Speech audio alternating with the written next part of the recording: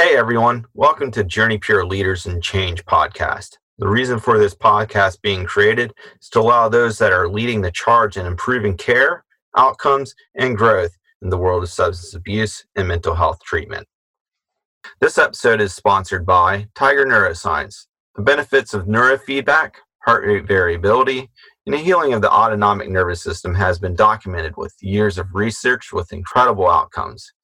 Today, you can harness the power of this healing from the comfort of your home. Easy to use, great results, and sustained health. Those are the benefits of the Tiger Neuroscience method. Today, you can get $100 off per month on Tiger services by using the promo code attached to this podcast. The promo code 100OFF is for all the listeners of the podcast. Again, 100 OFF. That's 100 off, with the off being not capitalized but undercase. Visit the link on the podcast description or visit www.tigerneuro.com and enter in the promo code 100OFF in order to get the discount. On this episode, I will be interviewing Ward Blanchard, founder of the Blanchard Institute in Charlotte, North Carolina. Ward is well known in the industry as a thought leader on the national level, and the Blanchard Institute is known for its exceptional family workshops and family treatment care program. The Blanchard Institute is known throughout the nation as providing excellent intervention services as well. Look forward to everybody listening to Ward, how he got started, a little bit more about him personally, but also the services that Blanchard Institute offers. This guy is a wealth of information, and I look forward to everybody enjoying this podcast. All right, everybody. With us today is Ward Blanchard with the Blanchard Institute. He's a leader in the recovery field. He's nationally known and recognized, and I'm very happy and pleased to have him as one of our first guests. And welcome to the podcast, Ward. Hey, Michael. Thank you for having me. It's exciting to connect with you virtually. Absolutely, man. It's definitely exciting, and it's good to be able to see and have some interaction. I know it's kind of been quarantine and all that stuff, so you don't ever have to have that opportunity as much as we typically do. One of the things I want to do is just ask, and I try to ask this to everybody, getting to understand their why. A lot of people already know who you are that are going to be listening to this, but some people don't know Ward Blanchard that are going to be listening to this, and I want to give you that opportunity of, given that why you dedicated yourself to this field and how you got started. No, thank you. Very much, Michael. I think in the human service field, understanding, the why, the passion, the sort of internal inspiration that drives, those authentic professionals that come across with that, sort of altruistic energy. It's important to understand their why. People. Sometimes get focused on what they do and they forget why they do it. And it really all started for me because, it was a personal experience with, myself and my, family that we went through, and where I struggled with, as a result of a, healthcare condition that came up out of nowhere when I was 18, and introduced to a number of, surgeries and pain medicine that, spiraled out of control into, pretty severe addiction. And, my family in Eastern North Carolina was fortunate enough to have all the resources in the world, but couldn't find the appropriate help and couldn't find anybody in the healthcare system to give us sort of some direction and, appropriate treatment resources. There's even 17 years ago, even today, there's not much out there. And so, we struggled for longer than we probably would have in today's world. There's a little more access to things, and it wasn't until I found some contacts that got me toward the appropriate resources and introduced me to sort of life of recovery that I felt drawn to the personal recovery, but also the process of helping families and clients with their own suffering and putting them in touch, and dedicating sort of my life to relieving that suffering. It helped me sort of understand why I experienced some of the pain that I did, that I could use that to help others and relieve others from their own, pain and suffering. And so, for the past, better part of 15 years, I've been in the human service field and, started, sweeping floors in treatment centers just to learn everything I could and go back to school to understand the science and the medicine and the, all the biological aspects of it, and just try to educate as much as I can. I did and still do. And so, but I don't consider it a job or a career. It is much more of a passion and a calling for those of us that feel that. Absolutely. That's great. And, hats off to you for your support. And, because of that, people out there are able to get better, because of your drive. So, thank you for that.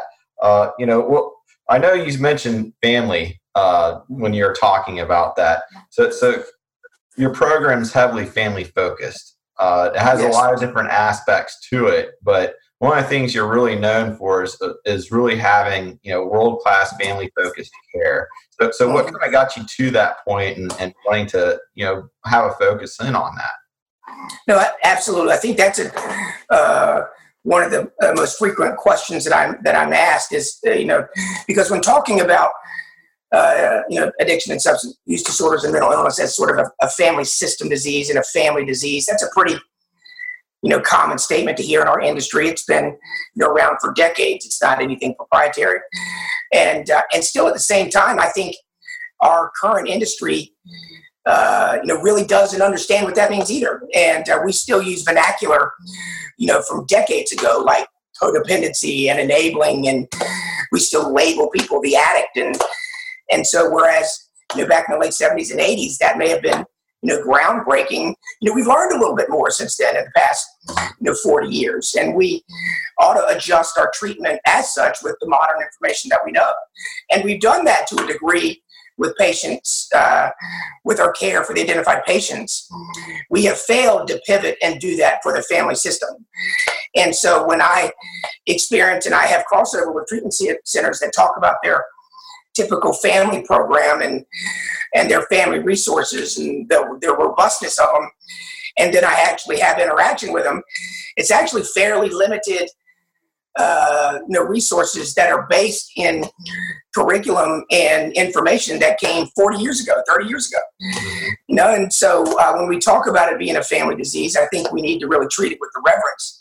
And so what we try to do at the Blanchard Institute is really try to back that up. When we say our motto is family-focused treatment, we mean that. There's a curriculum that is based in a lot of the modern day and current neuroscience that's coming out, and some of the research is as early as just a few months ago when it comes down to human beings and chronic stress that they feel like family members and just human beings normally would feel if they had a loved one struggling with a chronic illness that can have mortal consequences, whether it's cancer or substance use disorders. That individual struggling with a chronic illness creates a substantial amount of stress and chronic stress in their family system, which has tremendous impact on somebody's cognitive functioning. I mean, we know that, and yet we fail to apply it to our treatment of the family system. So,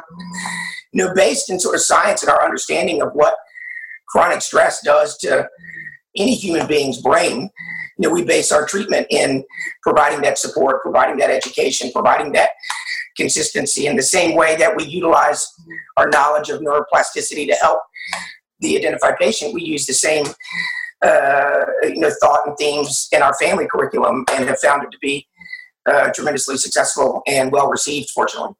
Absolutely. Yeah, that's great. And a lot of what you talked about in the recent, and also you mentioned it, neuroscience. What kind of sparked that, interest in that? And, what kind of results have you seen when implementing it? Yes, no, it's, what kind of, sparked that is really a study and a look back and sort of a reflection on what happened to me, where I was, a young man that had no experience, had never tried any sort of substances of abuse, drugs, alcohol, not even a cigarette. by the time I even gone through high school and college, and yet when I was introduced to, controlled substances and pain medicine and sort of opiates, it dramatically shifted my behavior and my, internal systems and really who I was in a very dynamic and unhealthy way in a matter of just almost like the snap of a fingers. It really took hold of me. And so, when I got into the recovery process and understood this to be a disease, I really wanted to understand the root causes of the disease, which lie in the brain. And so understanding of the medical concept of addiction and mental health as, brain disorders. And when I heard and got into the recovery process and I heard the words family disease, I wanted to understand that to a deeper level. And whenever and wherever I turned for that question, I was unable to get the resources. Nobody could tell me anything beyond, well, they're a codependent and they need to go to Al-Anon and they need to read Melody Baby. And that's really still our industry line and theme as of today, which, much of what those concepts are very helpful. And I didn't find that comprehensive in helping families and educating families on the disease process that they are experiencing. And so, we often talk about the using substances and the unhealthy behaviors as just the symptoms of a problem. And so, where families and patients can feel incredible amount of shame and guilt, because of that. And so it's really about treating the human being and human being issues. And, it's not just people that struggle with, addiction and their families. I mean, I feel like sometimes they label us that with an A like a scarlet letter, like we're the only ones with a monopoly on spiritual bankruptcy. But if you look at our general society, our adult society is the most addicted, obese, medicated, in-debt society ever. And all of those are very external medicators that are dopamine driven. And so I really wanted to understand what drives human behavior. And so human behavior is really driven by what I think is a simple system in your brain and the network of system that operates and helps us keep survival. And so a lot of what families and patients are doing is their brains, as a result of the addiction or mental illness and just the brain imbalance and chemical imbalance, their brains are trying to keep them alive, and those behaviors are unhealthy. Very similar, families, as a result of the trauma they feel day in and day out, their brains become imbalanced because of the chronic stress and anxiety that they feel. And I tell people the anecdote of, in the darkest part and most severe part of my addiction, my mom called my house every morning at 6:30 in the morning. And I just thought she was being the overbearing mother that she still is. But when I got in this recovery process, I just found out she was just calling to see if I was alive every day. And if you think about it, that was not a hyperbolic overreaction of her. What I was doing day in and day out, as severe as it was, she had valid reason to wonder if I was alive or dead every day. And what other scenario in life do families experience that can mirror that, other than having a loved one possibly deployed to war? And I'm not comparing war and addiction, but just what the families go through, where a family member has valid concern at the mortality level of anxiety of whether their loved one is alive or dead. And don't you think that dramatically impacts their behavior? Trauma doesn't have to be a lightning bolt. It can be death by 1,000 cuts. It's still a death. And so families aren't codependent and shouldn't be labeled with sort of shame-based language. They're really trauma survivors and struggle and with post-traumatic stress like symptoms. And oftentimes that is missed in our vernacular, in our education, and our standard family programs. It's where we almost like indict them with language that's outdated rather than empathize with them, saying that you're a survivor, you're resilient for what you've been through, and this response is a result of a very natural human being issue where you just love and are connected to your child or your spouse, and as a result of that trauma, this is the unhealthy pattern that results. And it's what we know about chronic stress. And And so helping families understand that, educational therapy is key in the beginning for families to kind of, give them a little bit more awareness that they lose in the chaos of the disease. They lose their awareness as well.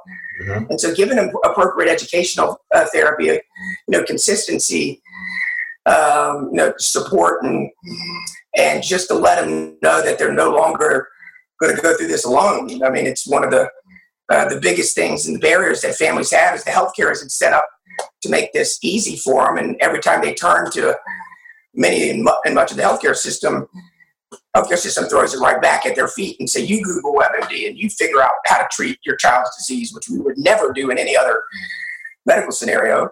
And so we make them feel like they're alone.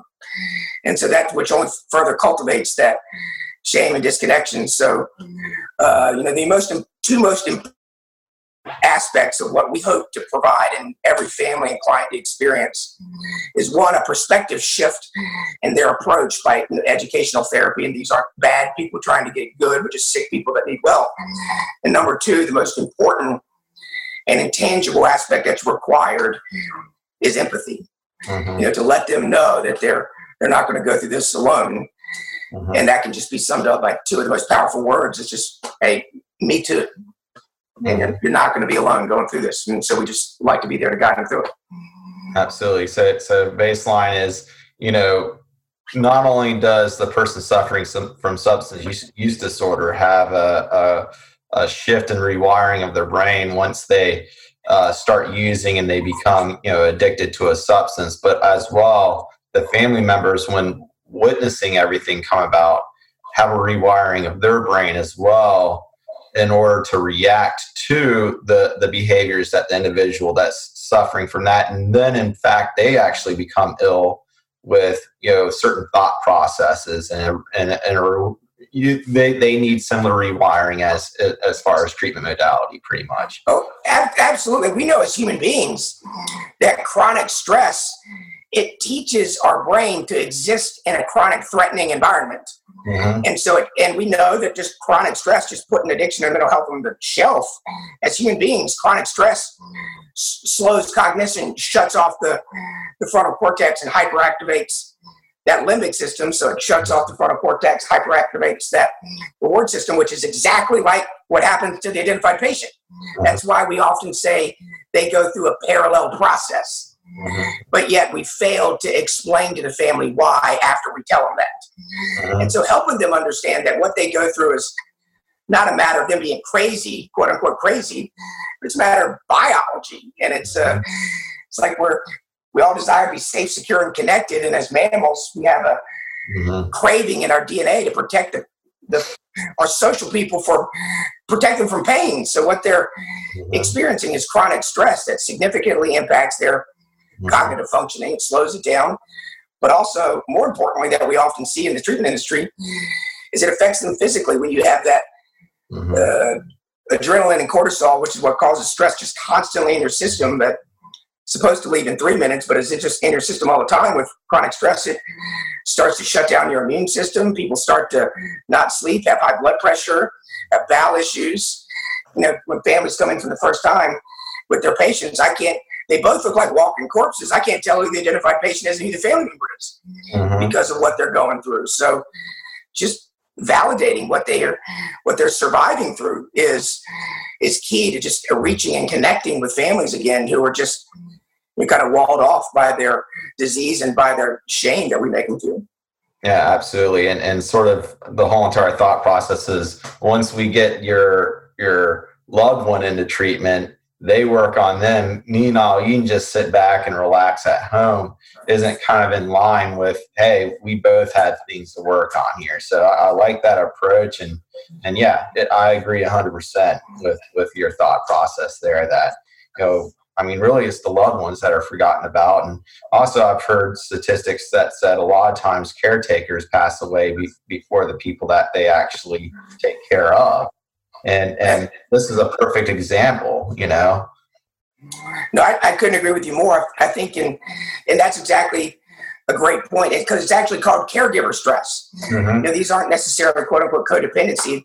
What they're experiencing is something called the stress coping paradigm, and they go through caregiver stress that any family member that is in a relationship with a loved one that's struggling with any chronic illness, they experience. And we know statistically that if you have a loved one struggling with a severe chronic illness, family members are 5 times more likely to be in the hospital than any other family that isn't going through that. And so there's all the evidence in the world. We know that this chronic stress substantially impacts families in emotionally, physically, spiritually, mentally, socially, in just every aspect of their life. It really creates some destruction. Oh yeah, absolutely. I feel it sometimes in my current life, but really in the past. And one of the things I really like about, Blanchard Institute is y'all incorporate things like biofeedback into your treatment. And, what are your thoughts on the healing of the autonomic nervous system as far as, healing those that are suffering from, the disease state, and what kind of results have you seen from it? No, well, thank you for, just bringing that up, and just, the more awareness that we can have to, evidence-based, techniques and tools to help these individuals and families. But, when you're talking about, biofeedback and understanding of what that's based in exactly what we've been talking about, sort of neuroplasticity. And, these, patients, as a result of their, disorder, substance use disorder, is, their brains experience massive sort of rewiring, where there's significant dysregulation in their reward system and their frontal cortex. And so there's a significant brain imbalance. And so, a lot of the standard treatment, like you would think of, like the groups and the educational lectures and exercise and yoga, those are based in, and common things to hear about when talking about how to help rewire a person's brain. But there's not much that is, and not many professionals that are aware of the efficacy of biofeedback, which is sort of a mechanism of operant conditioning that uses sort of reward stimuli to sort of trigger neuroplasticity and sort of trigger the essence of the brain sort of rewiring itself and adapting and changing, and using those sort of stimuli as a way for these patients and individuals going through this mechanism to sort of retrain their own pathways, and giving them a tool of coping and emotional regulation, and helping them understand that there's ways to cope and exist with this disorder, and these things can help you manage your emotions, and give them that tool. And all that is based in our understanding of how the brain works and heals, and sort of rooted in that acceptance of the miracles that can happen through properly utilized and understood neuroplasticity. Do you believe, eventually biofeedback is going to get wider, implementation industry wide? Do you see that as something that will be further implemented? Michael, I hope so. We once said that about telehealth. And now all of us are forced to use it now. So we're forced to comply. And, similar to the virtual technology, I think this is going to catapult the industry into that change. I hope there is a wake-up call with our industry that the statistics and outcomes are not good. I mean, before this horrible pandemic created through the coronavirus and COVID-19, there was another pandemic still going on. And, addiction, substance use disorders, and mental health that, were taking so many of our loved ones from us by the hundreds of thousands. And yet that didn't get our attention as an industry to really start to have higher standards and the levels of care, higher expectations. And really what I tell my own staff, begin to treat this with the reverence of the mortality that's in question with this disease.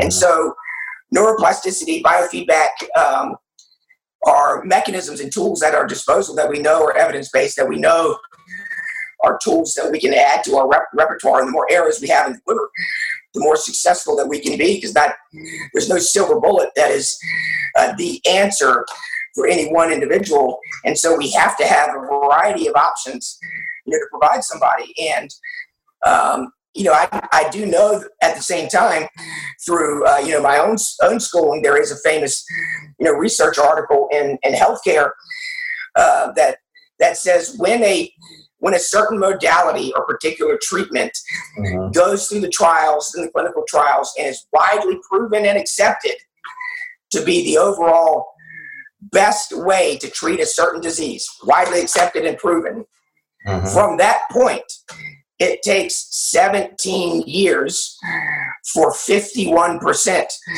of the provider population to begin to utilize it. And that is tragic. And I actually think the addiction and behavioral health section of healthcare is actually behind that. Actually, I just said that our family programs are using modalities from 30 years ago. And so, if you just want to put that in perspective, just imagine if this current pandemic environment happened 17 years ago, what technology would we have to use? And would you want your loved ones' mental health and life in the hands of somebody using technology from 2 decades ago?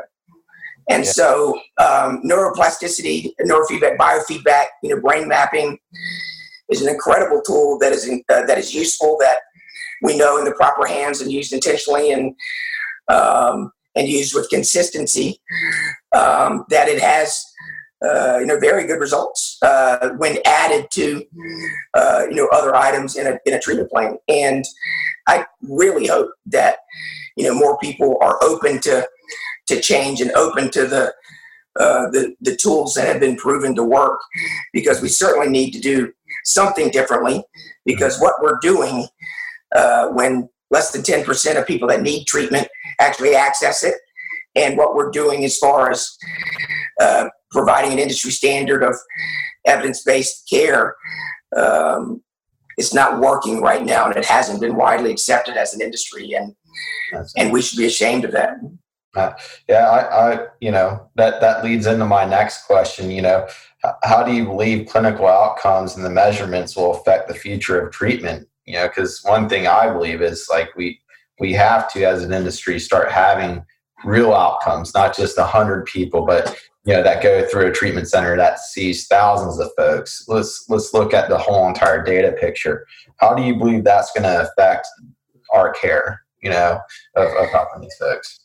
I think it's as one of the hottest sort of conversations in our industry. I think without question, understanding outcomes and having that data needs to be an integral and substantially influential part of treatment in our industry moving forward.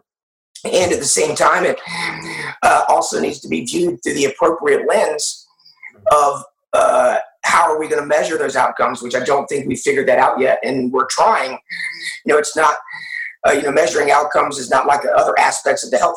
Measuring outcomes with behavioral health and the addiction industry is a slight bit different than measuring outcomes in most of the healthcare system, where you can either pull out a pathogen or you can look at an X-ray and you can see some objective measurables, and that kind of gives you an easier pathway to an easier trial of coming to outcomes. Now with behavioral health, that those measurables are more subjective, and it can't be viewed through the lens of success or failure based on abstinence, and that's hard for our many traditionalists in our industry to accept. Is they have a lot of people in our industry have their mindset made up of what recovery is, and a lot of times that can be a very punishing stereotype of you either are perfectly abstinent the rest of your life or you're not, and a failure. And I don't measure outcomes like that. It's measured in quality of life, in wellness, are things getting healthier? Are things getting more functional? And what is the lens that we're measuring that by? It's something that we all need to come together and collectively decide, because it's much more of a comprehensive collection and observation and data, and it's essential for us to do, so we can begin to really start to regulate and require best practices, industry standard, keep our industry accountable to the highest of standards, to make our industry meet the disease with the reverence and severity of the mortality that it carries. That it's going to require us to get better and more focused with how we measure and apply outcomes. Absolutely. Yeah. And straight up, it's by far, I believe, in my outlook, something that's going to be of immense importance, not only to, the payers and insurance companies, which I think, for more of an objective study, they should start looking at it themselves, to kind of ensure that, we do get the top line care and take a look at what programs are doing that. But also, we're able to have other measurables, right? So you want to see that people are staying healthy. If we look at just one statistic and say, well, that person stayed sober or clean, and that's it, that's the zero sum all, albeit to me, that is, probably the biggest importance for all the other sort of sideline effects, which is, better relationships, better, outcomes as far as, job performance, maintaining job performance, not going to a hospital, being able to stay healthy. So we're trying to get people healthy, but then also allow them to stay healthy. But we have to take a look at the full picture, because it's not so black and white. There is things in the middle, and we need to just be able to say, hey, that's great. Don't shame yourself too much. We can help you get back to where you were, or help you get back in line with it. So yeah, because it is one of those things that people lapse, right? And they didn't use the time that they had before, I can't agree with you more. I mean, it's, these same traditionalists that can often hold on to this black or white thinking will also often say this is a disease. It is like diabetes. And yet statistically it has the same reoccurrence levels of people who struggle with diabetes. But yet when a diabetic experiences a reoccurrence, we don't call him a failure. Yet in this field, when we have somebody that has a reoccurrence, and that's what we call it at the Blanchard Institute, sort of a reoccurrence in their disease, is we call them a failure and make them feel like it. And it's, just the other day I was helping a family. That perspective shift that we were trying to help them with is because they had a family member that was in our treatment spectrum and had been in there 4 months and had recently, had a reoccurrence over the weekend, and they came in like it was a failure. I was like, guys, in the past 4.5 months, he's had 4.5 months minus 2 days of abstinence. Look how he's progressed in this healthy function of life. It's like he's had more quote unquote traditional sobriety than most people in this room I'm talking to. And I say, how much more functional is his life and healthier is your family than 6 months ago? And that's how we look at progress. That's how we look at success. It's not linear. And it gives them that perspective of when they look back, it's like, geez, things are a whole lot better off and stable, although not perfect, a whole lot healthier in our progress journey than they were 6 months ago. So no, this is not a failure. We're still very successful, very resilient, and on the healthy path. I mean, I can't stand when I hear professionals say relapse is a part of recovery. It doesn't have to be, and it's not necessarily. And it is often part of the change process. And so as professionals, how do we guide them and support them in their understanding of that relapse reoccurrence as a opportunity for continued success? Exactly. Are they progressing in the right direction? or complete regression. If you can keep with them while they're still progressing, even with a little slip, you can still promote them saying, hey, this isn't in the world yet. You don't have to, go down this path. You still had all this progress. You can keep on progressing, Yeah. I know. Absolutely. Yeah. It's often important to reflect to the identified patient when they've experienced that reoccurrence. Look what you've accomplished. And does this eliminate that? Does it take it away from your experience? Does it take it away from your self-esteem, what you've been able to accomplish the past 4.5 months? And so that doesn't go away. And this is an opportunity. This is really an opportunity. Every human being experiences trials. Every human being experiences pain. How we show up, what we do with that pain, really is our choice. It's our perspective. Are we going to lean into that discomfort, sort of embrace that suck and head straight into it and take ownership? That which leads to resiliency, or are we going to blame others? Are we going to be the victim? Are we going to look all the things that weren't done for us and externalize it? And which is an unhealthy direction. We have that choice, and so how we show up to it is often, especially in the early recovery process, can often be influenced by the professionals that are helping guide them. And hopefully more professionals are approaching that via a positive lens and positive psychology, and using it as an opportunity to really catapult them forward, rather than beat them with a stick as a failure and shame them backwards. Well, just overall, where do you see the field in the next 12 months, 5 years, and beyond? Kind of where do you see it going in the future?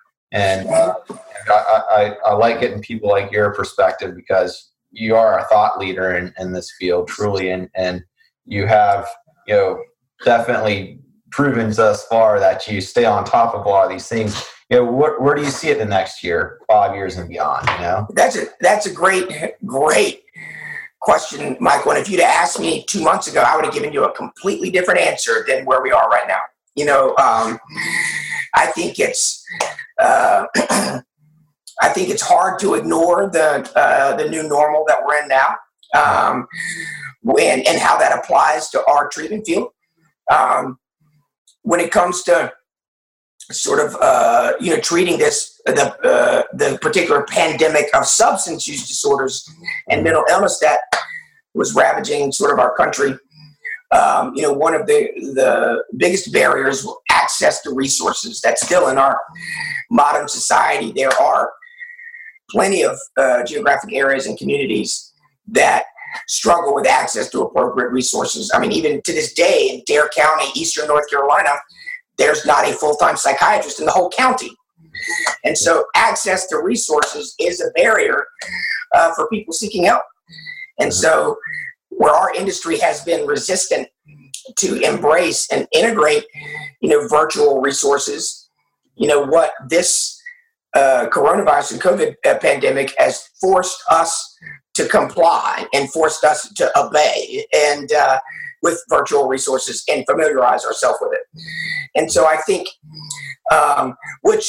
Michael, in the business world, this environment is not unprecedented.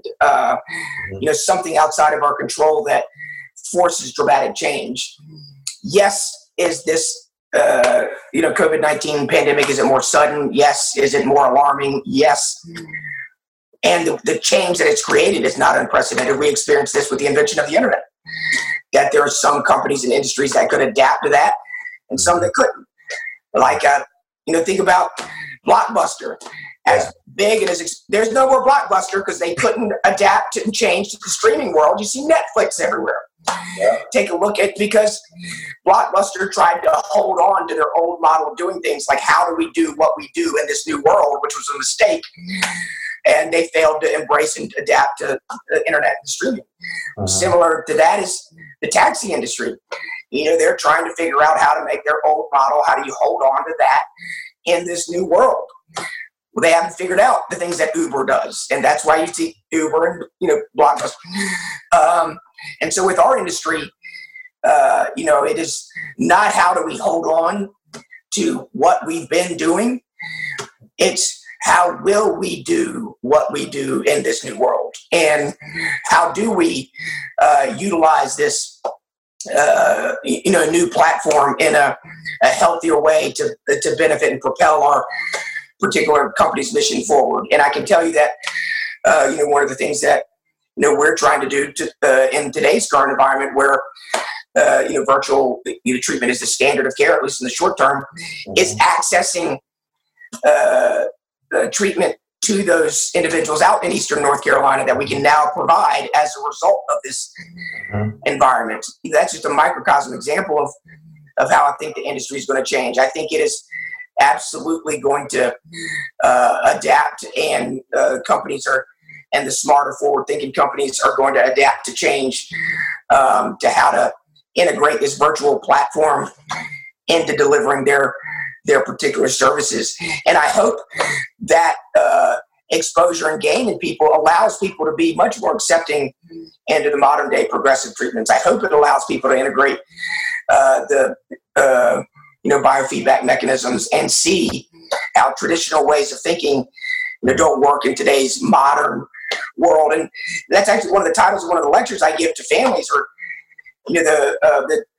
a family's reality in the 21st century, because the substance use disorder presentation of clients today are a whole lot different than they were 30 years ago. I mean, as unhealthy as it was 30 years ago, kids aren't getting strawberry Boone's Farm and getting drunk before high school, which is unhealthy in its own right. Their access to fentanyl and access to research drugs, so and high potency marijuana, it has much more profound impact on their brains, and so that the disease is different than it was 30 years ago. And so we can't use those treatment mechanisms. We've got to adapt. I think we've learned that residential centers are essential, and establishing that foundation and providing a core of neuroplasticity, of safety, of stabilization. And we've learned the importance of long-term aftercare, long-term resources. I think what's going to happen is the healthcare system's, sort of adaptation to promoting and supporting longer-term resources. I think, although we're scratching the surface, there's a lot more we have to learn about it. But the idea of long-term recovery coaching and long-term support and community support, community-based support, is going to be a significant factor. I think learning how to use applications and sort of mobility in our treatment in a healthy way is going to be a factor. Another often thing that you hear a lot about now is we will see much more acuity around the impacts of technology addiction. And I say that in the same phrase as promoting an industry to figure out how to integrate virtual and digital platforms, but that's done through the hands of a healthy professional, knowing how to intentionally use them. And but it's hard to ignore the impact that we see in today's younger generation, the impact that technology has on their cognitive development. And so all of these factors that we're going to see are going to be significant influencers when we look at the future. And there will be more treatment centers that are not bricks and mortar in our very near future, where I once thought it was 5 to 7 years away. As a result of today's crisis, it's more like it's going to happen today and this year, next year. But most importantly, Michael, the one change that I think has to happen, needs to happen, is within ourselves as an industry. Sadly, too many within our industry view each other as competition. And that has always been tragic to me. That, in today's, current world, where you have tens of millions of people that struggle with substance use disorders or substance misuse, tens of millions, and a healthcare system that grossly misunderstands it, and that the addiction industry views each other as our own enemy, is tragic. That with only less than 10% getting help, if you want to fight over that 10%, have at it. And if you want to work together, collaborate, bring the awareness to this issue, bring the platform and help us get to the other 90%, that's going to take the collective collaboration of community resources. And we fail at that. And that's on nobody else but us. And hopefully there's enough of us that can model, not point fingers, but just model our own behavior, our own willingness to be open to collaborate, of which, Journey Pure has been tremendous collaborators and very transparent relationship. And, hopefully more, relationships that can develop like this and can witness some of the things that, Journey Pure does and how it helps to support each other and how we get, to the next mission. And what I tell people, Spartans were famous for their shields, not their swords.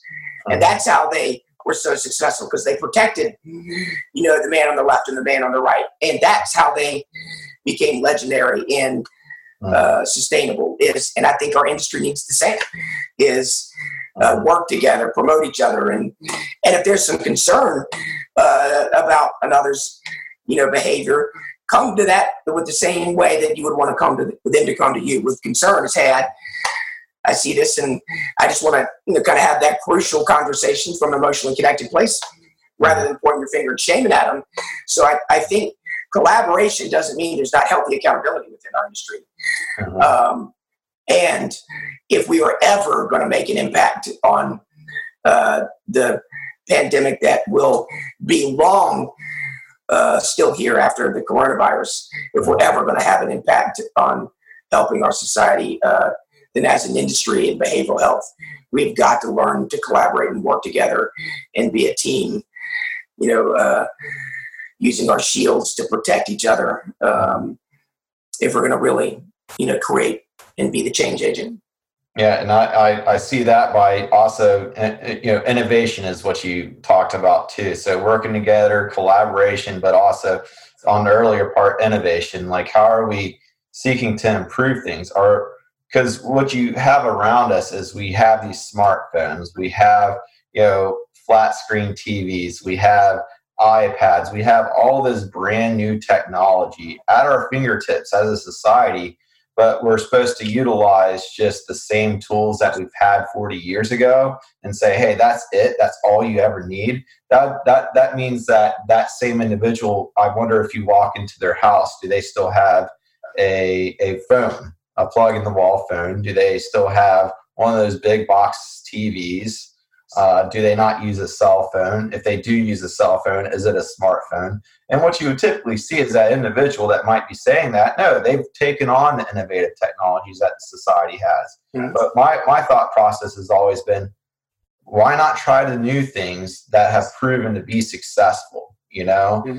And if we're able to do that, and we're able to confront this disease with those tools, that'll give us the outcomes. That'll give us the legitimacy for everybody to look at us as an equal partner within the healthcare space. Because one of the things I've noticed too is sometimes because of the stigma, we're not always looked at as another part of the healthcare space. They always look at us like a separate entity sometimes, even though we're still in healthcare. We're prescribing medications. We're helping people get healed, from a deadly disease state, and that's what we do. And it's been proven to be one of the ones that is killing a lot of us, and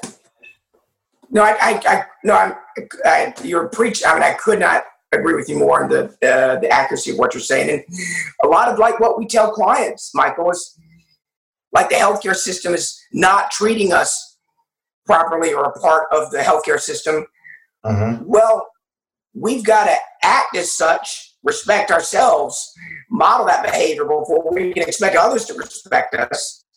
That's what we would tell somebody, right? Is they treat you that way and you allow it. Mm-hmm. And it's hard to set boundaries and demand respect if you don't have the internal security, the internal respect, and the internal value, mm-hmm. and be connected internally. And I think there's still a significant disconnection with our industry. I think it's getting better. It certainly is better than it was a few years ago. Mm-hmm. But we have to internally believe in the collaboration and the efficacy of what we're doing. And I kind of, although it's frustrating, I kind of understand the healthcare's stereotypical disrespect of us. There's not established required industry standards of care. Mm-hmm. And so I wouldn't respect a platform of healthcare like that. And so we have got to call to action and create that and hold each other accountable. And that can only be done collectively, collaboratively. And I hope today's environment catapults what you were saying earlier about there's iPads and technology and access that people are now experiencing on new levels and new platforms. Nothing will ever take the place of one-on-one connection. Nothing will ever take the place of that. Mm-hmm. And that doesn't mean it has to be, good doesn't, perfect doesn't need to be the enemy of good. And so how can we utilize this virtual world and the fact that 98% of people walking the globe have access to a screen and to get our mission, to get our resources, to get the help out there more. And I hope in this environment that we're in now, is showing people that, yes, there is some limitations to being isolated and quarantined, and it goes against our natural instincts, which as human beings would be to safe, secure, and connected. But doing stuff virtually over the internet, you can have meaningful connection. You can have altruistic experiences that are more than a phone, that are more than an email or a text. And I hope we utilize that and figure out how to integrate that into making our system more effective and more resourceful, and provide more resources to families and clients in need. So, and I appreciate your time. You've answered a lot of my questions. I feel like I could talk to you for a very long time because there's a lot of stuff I could still ask, but out of respect for your time, I want to ask one last thing, something funny. And yeah, one thing I've been doing, since this has all started, I'd say that I don't do typically is I'm taking at least 2 to 3 showers a day right now. And I don't know why I am. I think it's just because I'm home all the time and I have like a structured behavior. I'm definitely running. I'm noticing other people in my neighborhood out and about on the back greenways and so forth. What are some interesting things and fun things you're doing right now? It certainly has been an opportunity of growth. Whereas the first few days and initial experience with this, quarantine, it would have been a good day if I'd have taken a shower once or twice a week. And it would have been a 50-50 chance whether I'd even had pants on in this interview.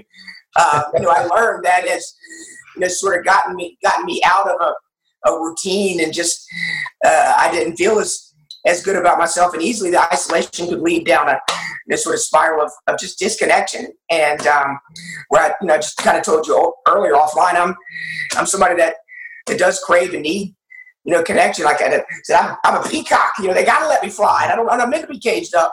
Mm-hmm. And so I've really had to be intentional about sort of a routine in regards to getting up and figuring out a way of meaningful connection with the family members that I have in the house, and whether we do puzzles and we don't watch much news. We stay informed, but we don't watch much news anymore. We get outside and we walk the dog. And the other day I made one late night incredible Amazon purchase of a 14-foot blow up movie screen where we put outside and watched a movie outside. That was our version of going to the movies. And so, yes, there's limitations that are not ideal, but we can create meaningful connection.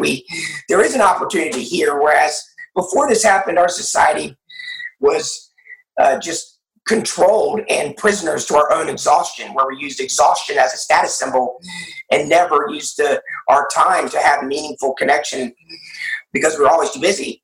That this slows us down.